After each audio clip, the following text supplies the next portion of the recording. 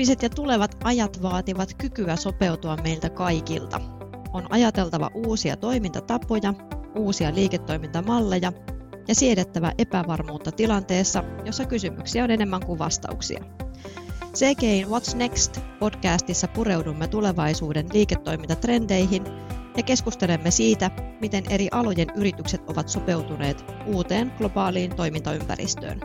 Minun nimeni on Jenni Vartiainen. Tervetuloa kuulolle. Tervetuloa mukaan What's Next -podcastiin Fennian asiakaskokemuksesta vastaava johtaja Heidi Nurminen. Kiitos. Heidi, sä oot tehnyt uraa asiakaskokemuksen kehittämisen parissa jo vuodesta 2012 lähtien vähän eri paikoissa. Ja Fennia on vakuutusyhtiö, joka haluaa olla yritysten, yrittäjien ja henkilöasiakkaiden taloudellisen turvallisuuden kumppani. Tänään me keskustellaan siitä, miten digitalisaatio vaikuttaa Fennian liiketoimintaan ja miten Fennia vastaa asiakkaidensa kasvaviin odotuksiin näitä digipalveluita kohtaan. Ja nyt teemana, että miten hyvä asiakaskokemus vakuutusalalla nykypäivänä rakennetaan. Heidi, suthan tunnetaan tämmöisenä modernina ja nykyaikaisena johtajana, joka ottaa huomioon ihmiset ja haluaa varmistaa tiimin menestyksen. Miten sun ensimmäinen vuosi on lähtenyt Fennialla? Kiitos. Hyvin on lähtenyt ja vauhdikkaasti myös, että en aloittaessani vielä edes tiennyt, että miten suurta muutosta Fennia onkaan aloittanut tekemään. Täytyy sanoa, että on ollut kyllä ihan mahtava päästä mukaan rakentamaan tulevaisuuden Fenniaa ja kehittämään asiakaskokemusta monella eri rintamalla, aina ihan sieltä ytimestä, sieltä tietojärjestelmistä lähtien. Yes. No, tämä digitalisaatio ja mobilisaatio on vakuutus- ja pankkialan keskeisimpiä trendejä ja tärkeä osa tätä meneillään olevaa murrosta. Miten sä purkaisit auki, että miten digitalisaatio vaikuttaa Fennian liiketoimintaan? Digitalisaatio se muuttaa luonnollisesti ihmisten käyttäytymistä, kasvattaa odotuksia ja tarpeita myös vakuutusyhtiötä kohtaan, kun ihmiset haluaa asioida entistä enemmän digitaalisesti. Ja samalla just vaatimustaso kasvaa ja odotetaan meiltäkin entistä helppokäyttöisempiä palveluita. Niin, kyllä. Just näin, että mitä tämä digitalisaatio oikeastaan edes tarkoittaa ja varmasti kohdistuu noihin palveluodotuksiin. Miten Fennia vastaa näihin meneillään oleviin digimurroksen johtamiin tarpeisiin? No, tämmöinen digitaalinen kehittäminen on ihan siellä Fennian palvelukehityksen ytimessä. Me ollaan aloitettu verkkosivu-uudistuksella, mutta lisäksi se, että me uudistetaan meidän asiakkaille näkyviä palveluita, niin me rakennetaan meidän järjestelmäkyvykkyydet kokonaan uudestaan. Eli merkittävästi investoidaan siihen, että saadaan kehitettyä meidän asiakaskokemusta ja erityisesti digiasiakaskokemusta tässä lähivuosina. Kuulostaa mielenkiintoiselta. Mitä kaikkia osa-alueita tässä asiakaskokemuksen kokonaisuudessa oikeastaan onkaan? Asiakaskokemuksen kehittäminen se liittyy tosi moneen osa-alueeseen. Yrityksessä voisi oikeastaan sanoa, että ihan kaikkiin osa-alueisiin, mitä yrityksessä toimii, että vaikka ei olisikaan suorassa asiakaskontaktissa, niin kyllä kaikilla osa-alueilla on vaikutus sinne asiakaskokemukseen. Että se, miten me Fenniassa ollaan lähdetty nyt isossa kuvassa toteuttamaan meidän strategiaa ja kehittämään asiakaskokemusta, niin ollaan lähdetty ensimmäisenä näkyvänä muutoksena on tuo brändiuudistus, joka tehtiin tässä loppukeväällä. On uudistettu sitä, minkälainen yritys Fennia on ja mikä se meidän visuaalinen ilme lisäksi on. Meillä on kehitystä meneillään tuolla henkilöstökulttuurin osalta. Se vaikuttaa kanssa isosti sinne asiakaskokemukseen. Ja sitten tietysti on vielä tämä tietojärjestelmäpuoli, josta tulee sitten tämä niin kuin asiakaskokemuksen se toiminnallinen puoli, joka tulee tietysti merkittävästi muuttamaan sitä asiakaskokemusta sitten, niin kuin, että se asiointi on helppoa ja sujuvaa meidän kanssa. Todella monta eri osa-aluetta, on teknologisia valmiuksia, on mielikuvia ja henkilöstöön, kulttuuriin liittyvää toiminnallista tekemistä. Todella laaja paketti, mitä asiakaskokemus oikeastaan pitää sisälläänkään. Joo, se on kyllä totta. Mites te olette määritellyt, että tulevaisuudessa tavoitteena on olla vakuutusalan asiakaslähtöisin toimija? Mitä se nyt sitten tarkoittaa? No meidän asiakaskokemuksen kehittämisen kulmakivet, ne on just tämä sujuvuus, eli asioinnin pitää olla sujuvaa. Sen tulee olla myös, meidän palvelun tulee olla ymmärrettävää sekä hyvinkin huolenpitävää. Varsinkin just tämmöisissä vahinkotilanteissa se tarve korostuu. Pidemmällä aikavälillä me tavoitellaan myös sitä, että meidän asiakaskokemus on erittäin ennakoivaa. Ja nämä on niin kuin ne meidän asiakaskokemuksen kehittämisen niin kuin peruspilarit, jotka huomioidaan meidän kaikessa tekemisessä. Mitä toimenpiteitä teillä on tehty tai käynnissä nyt tässä tämän vision saavuttamisen ja strategian toteuttamisen suhteen? Joo, me ollaan tosiaan lähdetty ihan ensimmäiseksi siitä brändiuudistuksesta liikkeelle, joka on itse asiassa osa tämmöistä tulevaisuuden Fennia-hankekokonaisuutta, jonka kautta me meidän strategiaa toteutetaan. Ja nyt tässä ensivaiheessa me keskitytään asiakaskokemuksen kehittämisessä ja meidän vision saavuttamisessa siihen emotionaaliseen puoleen, millä me kehitetään sitä niin kuin tunnepuolta asiakaskokemuksessa. Ja brändi oli se ensimmäinen etappi tässä ja samoin kuin tämä henkilöstökulttuuri, josta jo tuossa mainitsinkin, ja muu asiakaskokemuksen kehittäminen myös tässä ensivaiheessa pohjautuu tuonne niin kuin tunnepuolen kehittämiseen, ja sitten pidemmällä aikavälillä niin tosiaan järjestelmäuudistus tulee merkittävästi vaikuttamaan meidän asiakaskokemukseen, mutta se vie vielä muutaman vuoden ennen kuin se näkyy asiakkaille, niin sen takia ensivaiheessa mennään näiden tunnepuolen kehittämisen näkökulmasta. Vau, tämä on oikein vähän pysäyttävää jopa kuulla, siis todellakin varmasti näin mielenkiintoista asiaa. Tämä asiakaskokemus koostuu noin monesta eri alueesta ja mainitaankin niin kuin monesti strategian ensimmäisellä sivulla, mutta miten se saadaan niin kuin osaksi kaikkea tekemistä ihan käytännössä, kaiken tekemisen keskiöön? Siinä on muutamiakin asioita, mitä varmasti on niin kuin keskeisiä. No, mun mielestä yksi tärkein asia on se, että meillä on selkeä ja konkreettinen visio, minkälaista asiakaskokemusta me lähdetään tavoittelemaan tulevaisuudessa. Sen pitää olla tosi konkreettinen, niin että jokainen ymmärtää, mitä me ollaan tavoittelemassa ihan käytännössä. Ja sitten lisäksi on tosi tärkeää, että siihen niin kuin osallistuu koko organisaatio, eli ihan jokainen yksikkö lähtee mukaan kehittämään toimintaa niin kuin tämmöisellä, just tämmöinen ihmiseltä ihmiselle tyyppinen lähestymistapa.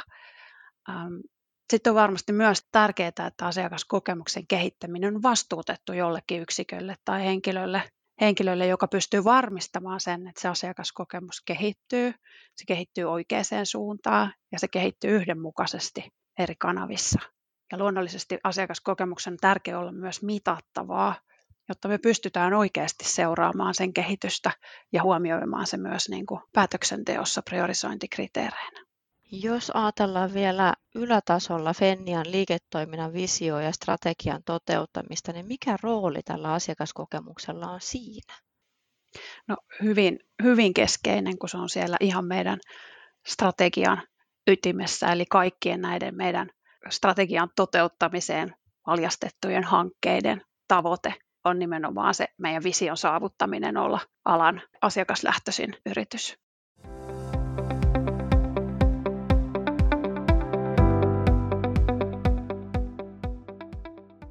Vakuutusasiat kaiken kaikkiaanhan on tosi inhimillisiä seikkoja, ollaan tosi herkissä aihepiireissä, kun ajatellaan yksilön tasolta. Ja nyt sä mainitsit tuossa vielä tuo ihmiseltä ihmiselle, ja siinä vaiheessa, kun henkilö on yhteydessä vakuutusyhtiöön, niin yleensä on tapahtunut jotain elämässä merkittävää ja semmoista sensitiivistä. Mistä asioista ja elementeistä tuo asiakaskokemus kokonaisuudessaan muodostuu? Joo, no jos mä vastaan ensin yleisesti, että mistä se asiakaskokemus muodostuu, niin no luonnollisesti sen meidän tuotteen tai palvelun, jos mä mietin nyt ihan yleisesti, ei pelkästään vakuutusalaa, niin sen tulee olla sellainen, että se vastaa siihen asiakkaan todelliseen tarpeeseen. Sen pitää olla toimiva, asiakkaan pitää voida täyttää se tarve meidän palvelun tuotteen avulla. Ja entistä paremmin me ollaan kilpailukykyisempiä silloin, kun sen asioinnin tai asiakkaana olemisen se voi tehdä meillä niin kuin helposti, sujuvasti, nopeasti. Tähän yleensä pätee oikeastaan lähes kaikkiin toimialoihin. Ja kun me lisätään tähän vielä se tunne, että se asiointi on tuntunut hyvältä, henkilökohtaiselta, niin silloin siitä tulee sellainen erityisen mieleenpainuva siitä asiakaskokemuksesta. koska se tunne on kuitenkin iso osa sitä asiakaskokemusta ja se jää niin päällimmäiseksi mieleen siitä kokemuksesta. Ja jos me mietitään vakuutusyhtiötä, niin meillä varmasti niin kuin just tämmöinen huolen pitäminen ja tämmöinen niin kuin tunteen välittäminen on äärimmäisen tärkeää. Iso osahan meidän asioinnista tapahtuu edelleen puhelimitse. Se on tosi tärkeää just tämmöisissä esimerkiksi vahinkotilanteissa. Ihmiset kuitenkin usein toivoo sitä henkilökohtaista ihmisen palvelua ja se onnistuu just parhaiten tämmöisessä henkilökohtaisessa kontaktissa. Kyllä. Siinä kyllä mainitsit hienosti, että miksi asiakaskokemuksen rakentaminen on lähtökohtaisesti tärkeää. Tässä miettii niin kuin omille kohdille, että aina oikeastaan vakuutusyhtiön kanssa ei haluaisi olla tekemisissä, koska siinä tapauksessa on tapahtunut jotain ikävää. Mutta toisaalta sitten taas on niin kuin siinä samana se turva, kun on perhettä tai autoa ja kodista tai jostain omaisuudesta kysymys, niin se on hirveän tärkeä elementti. Kyllä, vaikka moni asia nyt tänä keväänä teillä on siellä muuttunut ja asiakaskokemuksen merkitys ei ole siis kadonnut mihinkään, vaan päinvastoin, niin asiakkaita pitää pystyä palvelemaan uudella tavalla. Mitä se tarkoittaa vakuutusyhtiön näkökulmasta? Vakuutusalalla ei ole ehkä hirveän suurta muutosta havaittavissa tai odotettavissa tämän johdosta, eli valtaosa meidän asioinnista tapahtuu puhelimitse tai verkossa ja tämä osuus on edelleen kasvussa. Kyllä, ja asiakaskokemus tarkoittaa nyt tässä ajassa Fennialle siis monia seikkoja. Onko jotain vielä, mitä ei olla aikaisemmin mainittu, että mitä se asiakaskokemus tarkoittaa Fennialle tässä uudessa ajassa? Varmasti vielä yksi asia, niin kuin kaiken tämän huolenpidon ja ennakoivuuden ja muun lisäksi on varmasti myös tuo ymmärrettävyys, joka on tosi tärkeä osa ja sen asiakaskokemusta erityisesti vakuutusalalla. Eli se, että meidän vakuutukset, meidän materiaalit, kaikki on niin kuin helposti ymmärrettäviä ja se on myös asia, mihin tosi paljon panostetaan nyt asiakaskokemuksen kehittämisen osalta. Kyllä. Erityisesti, kohdistuuko digipalveluille vielä erityisiä edellytyksiä tässä suhteessa? No joo, jos mietitään digipalveluita, niin luonnollisesti niiden pitää pohjautua semmoiseen tosi vahvaan asiakasymmärrykseen ja ne tulee tietysti myös rakentaa sieltä asiakas- ja käyttäjälähtöisesti. Ja digipalveluissa varmasti korostuu sitten tämä helppous ja selkeys. Ne pitää olla helppoja, selkeitä käyttää. Tosiaan, jos tähän niin kuin pystytään vielä lisäämään se tunne, että mikä tunne siitä on jäänyt, että se on ollut miellyttävää se asiointi, niin se on kuitenkin niin iso osa asiakaskokemusta ja tärkeä osa sitä, mihin mekin pyritään vahvasti meidän digikehityksessä. Onko vielä nostona semmoisia niin kuin prosesseja, millä asiakaskokemusta voi parantaa? Ymmärrys on semmoinen hirveän tärkeä osa ja mitä me paljon Fenniassa panostetaan nyt on tuohon niin kuin palveluiden muotoiluun tai sehän voi olla palvelumuotoilua tai se voi olla prosessin muotoilua tai vaikka asiakaskontaktin muotoilua, että lähdetään sieltä aidosti sieltä asiakasymmärryksestä rakentamaan niitä palveluita, mitä asiakkaat aidosti tarvitsee ja muotoillaan ne asiakkaiden näkökulmasta toimiviksi. On semmoinen merkittävä aihe, mihin panostetaan paljon tällä hetkellä meillä. Kyllä, jos ajattelee, että kaiken takana on aina ihminen ja sun vahvuudet ehdottomasti on siellä johtamisen puolella. Mitä vinkkejä tai minkä näköisiä ajatuksia sulla on, että miten luoda menestynyt tiimi? Varmasti tosi tärkeää, että niin kuin pyritään varmistamaan just se tiimin henkilökemia, että siellä toimii yhteistyö ja se on tietysti se pohja luottamukselle, että tiimissä saadaan se yhteistyö toimimaan, mutta siihen vaikuttaa myös vahvasti se, että tiimissä pitää olla selkeät roolit, jotka täydentää toisiaan ja selkeät mandaatit myös kaikilla. Niin kun näihin lisätään vielä se, että sillä kehitysprojektilla on tosi selkeä skouppi, niin mun mielestä siinä on niin kuin edellytyksen ainekset hyvin koossa. Kyllä. Voitto tiimillä ja oikeisiin elementteihin ja lähdetään rakentamaan uutta parempaa asiakaskokemusta. Joo. Olisiko Heidi sulla vielä jotain erityisen semmoista nostoa, mitä haluaisit vielä sanoa tässä kohtaa? No ehkä jos mietitään noita onnistuneita hankkeita digipalvelukehityksessä esimerkiksi, niin siellä on ainakin tärkeää se luottamuksen hankkiminen ja miten se hoidetaan, sitä ainakin kun itse pohdin, että mistä se luottamus lähtee rakentumaan, niin ainakin jos kumppanin kanssa esimerkiksi tehdään, se, että jo tarjouspyyntövaiheessahan se lähtee rakentumaan sieltä, kun paneudutaan oikeasti sinne asiakkaan asiaan ja käydään sen mahdollisen tiimin kanssa asioita yhdessä läpi, niin siinä muodostuu jo iso osa siitä luottamuksesta. Sitten projektin aikana, jos ajatellaan, niin tietysti se asiakkaan kommenttien kuunteleminen läpi koko projektin on äärimmäisen tärkeää ja ehkä vielä semmoinen omakohtainen kokemus, jos mietin sitä, että mikä on ollut tosi tärkeää tuossa luottamuksen muodostamisessa on se, että puoli ja toisin on avoin kommunikaatio ja pystytään niin kuin myös proaktiivisesti sieltä ehkä kumppanin kokemuksesta ja näkökulmasta nostamaan asioita esiin, mitkä ehkä tulee myöhemmässä vaiheessa projektia esiin. Niin kun me saadaan niistä tietoja etuajassa, niin pystytään reagoimaan ja tätä kautta varmistamaan yhteistyössä se aikataulussa valmistuminen ja projektin onnistuminen.